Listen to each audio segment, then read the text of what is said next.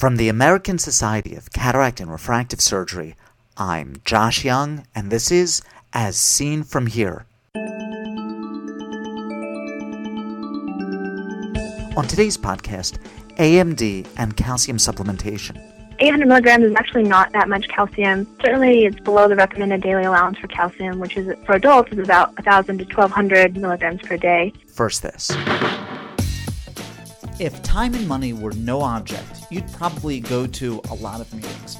Not just ASCRS, but ESCRS, APACRS, AAO, Hawaiian Eye, and Winter Update, and you'd learn a ton.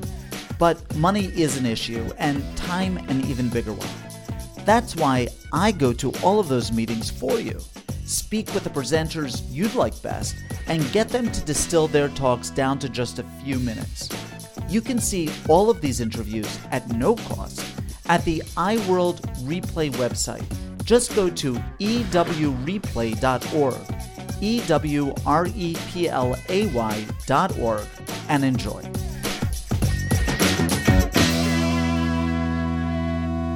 Patients often ask if they should be taking vitamins or dietary supplements to benefit their eyes. With the exception of AREDS 2 supplements or occasionally fish oil, I generally tell them no. Occasionally, a patient will ask whether any vitamin or dietary supplement is harmful to the eye. Although I caution smokers about B-complex vitamins, I rarely steer patients away from supplements because of a threat to the eyes themselves. Now, a new study suggests that there may be an association between calcium supplementation and AMD. This came as news to me, and so I was happy when Kakigi agreed to my request for an interview for this podcast. Age-related macular degeneration is almost certainly a collection of pathologies with a similar phenotype rather than a single pathologic entity. Having said that, risk factors for age-related macular degeneration have been identified. What are some of the risk factors that seem to correlate with the development of age-related macular degeneration? Sure. So some of the proposed risk factors include age, of course, and also cigarette smoking, obesity, low dietary intake of vitamins A, C, and E, zinc, lutein, omega-3 fatty acids, as well as health-related behaviors related to cardiovascular risk factors, a family history of AMD, Caucasian race, and certain genetic markers.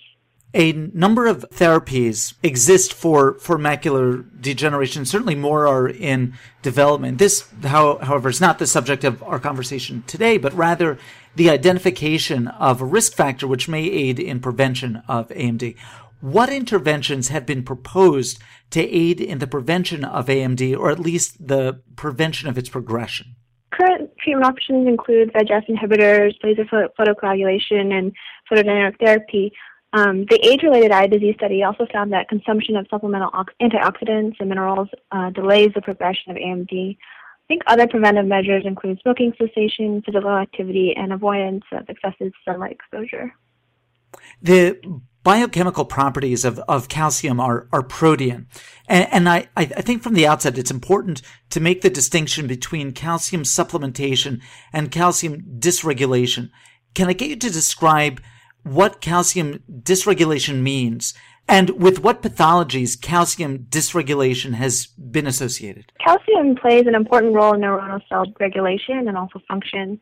Not surprisingly, studies have found that changes in normal calcium homeostasis can lead to permanent neurologic damage, and excessive levels of calcium can trigger caspase-dependent cell death.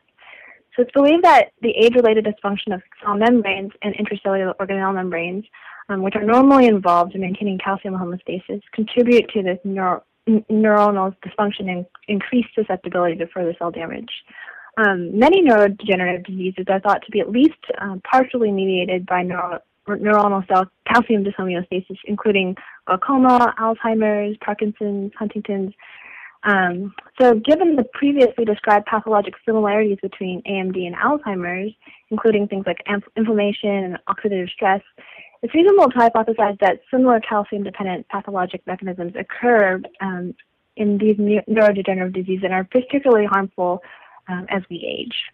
And is this what made you think that calcium supplementation may play an important role in the pathogenesis or at least the epidemiology of AMD? Certainly, yes. So what question did your study seek to answer, Caitlin?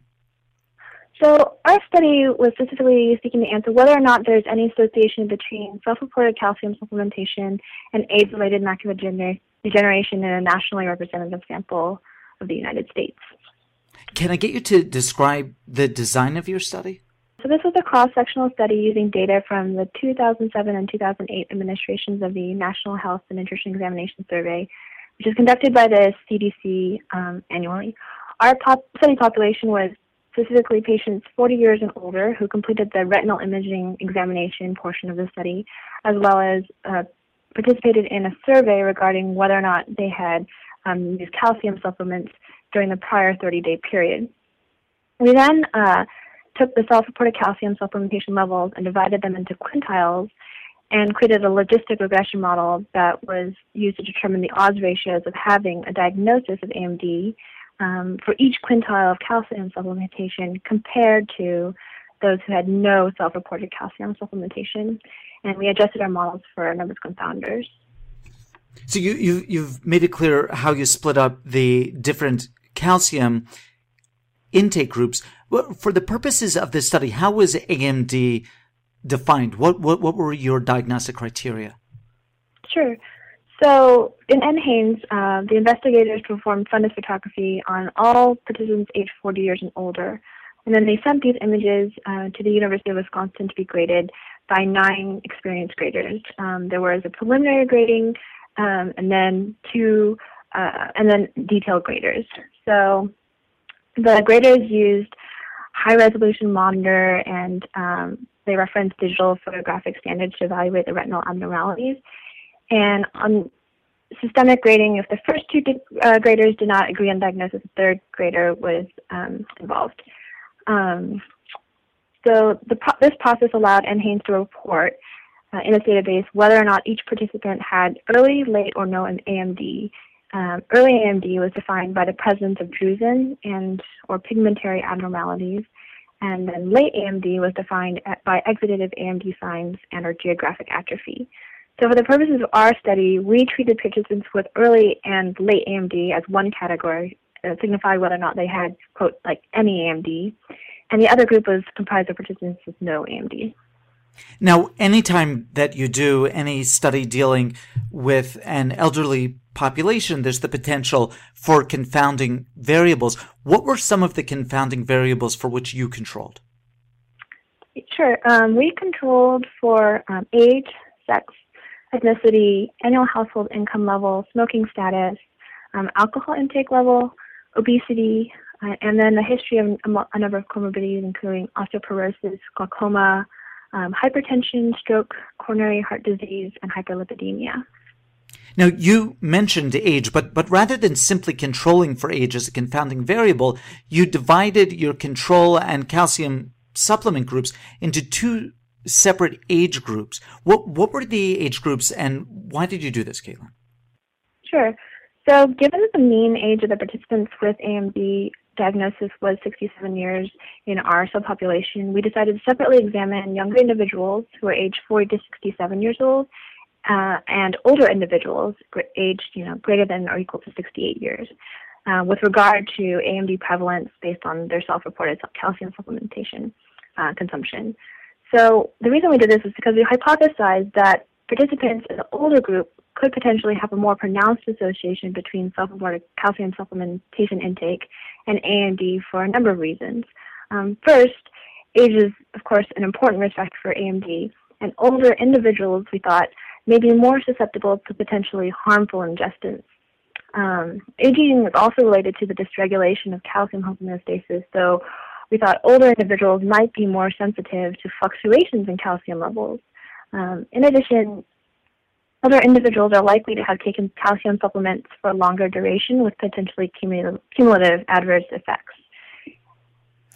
What were your results? What were your findings? Our main outcome was that we found that the odds of being diagnosed with having AMD was higher among participants in the top quintile of self-reported calcium supplementation intake compared to those who did not consume calcium after adjusting for the confounders I mentioned previously. Our specific odds ratio was 1.85 with a 95% confidence interval of 1.25 to 2.75. You found a statistically significant 2.2 to odds ratio of having AMD for patients self-reportedly taking 800 milligrams of calcium per day or more. Now, when I read your paper, I didn't have a sense of how much calcium that actually is. Is 800 milligrams per day? Is that a great deal of calcium? That's a great question. I think 800 milligrams is actually not that much calcium. Certainly, it's below the recommended daily allowance for calcium, which is for adults is about 1,000 to 1,200 milligrams per day. This, of course, includes dietary calcium, but it's not uncommon for people, I think, to be taking 800 milligrams of supplemental calcium. For example, the recommended daily calcium supplementation for postmenopausal women can be ranged somewhere between 500 milligrams and 1,200 milligrams per day. And given that we divided our study population into quintiles, about a fifth of the participants self-reporting calcium use are taking over 800 milligrams per day. Did your results prove different in those two different age groups? Yes. We found that among individuals 68 years or older, the odds of having an AMD diagnosis were higher among participants in the top quintile of calcium intake compared with those who did not consume calcium after adjusting for confounders, and that odds ratio was 2.63. And this result was most pronounced for individuals older than 67, suggesting that there may be an increase, as I said before, risk of developing AMD in individuals who ingest calcium for longer duration, or alternatively, you have a greater propensity to calcium to cause harm in terms of AMD risk. We did not see a similar association in the younger age group. Caitlin, you described the results as not demonstrating a dose response, but rather a threshold effect. Can I get you to explain this to me? Sure. So I think it's natural, if one were to assume that too much calcium is harmful, it would be reasonable to expect that we would see increasingly higher odds of an AMD diagnosis with an increasingly higher level of self-reported calcium supplementation. However, we did not observe this trend. Instead, we only found a statistically significant association between self-reported calcium supplementation and AMD for people taking greater than that 800 milligrams of calcium per day, which really leads us to believe that there may be a certain level of calcium supplementation above which it becomes harmful, and that any amount of calcium supplementation below that level doesn't necessarily have any increased risk or association with AMD. So just to repeat what your findings were, for the lower four quintiles, there was really no association between calcium supplementation and increased AMD risk. It was only really with that top quintile that you saw this, and the border for that top quintile you think may represent, or somewhere near there may represent this threshold that above which puts certain patients at a greater risk, particularly older patients. That's exactly correct. Yeah. Of course, an epidemiologic study like this demonstrates correlation and not causation, but it is fair to ask questions about causation in such a setting with such a study. If indeed there is a positive link, a causal link between calcium supplementation and AMD, how do you think this is working on the level of pathogenesis? And I realize that's an unfair question, but I'm asking it anyway. Sure. Well, definitely. I mean, as we were talking about before, prior studies have reported that changes in normal calcium homeostasis can lead to neurologic damage, and that excessive levels of calcium can trigger caspase-dependent cell death. Interestingly, in one of our prior studies, we noted that there was an association between the highest level of self-reported calcium supplementation and self-reported glaucoma, but that this association disappeared when dietary calcium was included in our analysis. So this led us to hypothesize that perhaps there also may be a mechanism by which calcium supplementation causes spikes in blood levels of calcium, which are particularly harmful compared to perhaps more gradual absorption of dietary calcium. That's really neat. So based on your findings, and as a clinician, this is really sort of the bottom line for me, do you feel that we're ready to make clinical recommendations to elderly patients with regard to the amount of calcium supplementation they should take? I really appreciate you highlighting the difference between sort of correlation and causation previously. I think, as with any cross-sectional study, we cannot report risk ratios, much less make any claims of causation. So I think at this time we would not recommend any changes to the amount of calcium supplementation that patients take based on the results solely of this study, especially given the well-known benefits of calcium supplementation for other medical conditions. We do hope that this exploratory study encourages future studies in both the basic scientists as well as the clinical realm to find out what is exactly the relationship between calcium and AMD and to better understand the pathogenesis. The study was a really, really great study, and I really I'm just super grateful. Number one, that you did it, that you presented these data, but secondly, that you've been so super generous with your time with us today. Oh, I really appreciate your interest in our work, and it's been really great to have the opportunity to talk to you. Caitlin Kakigi comes to us from the University of California, San Francisco in San Francisco, California. Her paper, Self-Reported Calcium Supplementation and Age-Related Macular Degeneration, appears in the July 2015 issue of JAMA Ophthalmology. Ask questions of Ms. Kakigi or any of our previous guests, or make a comment about any of the topics we've discussed. These interviews are meant to be the start of a conversation in which you participate. Write to me with your questions or comments at josh@iworld.org. As Seen From Here is a production of the American Society of Cataract and Refractive Surgery. Be a part of the next podcast.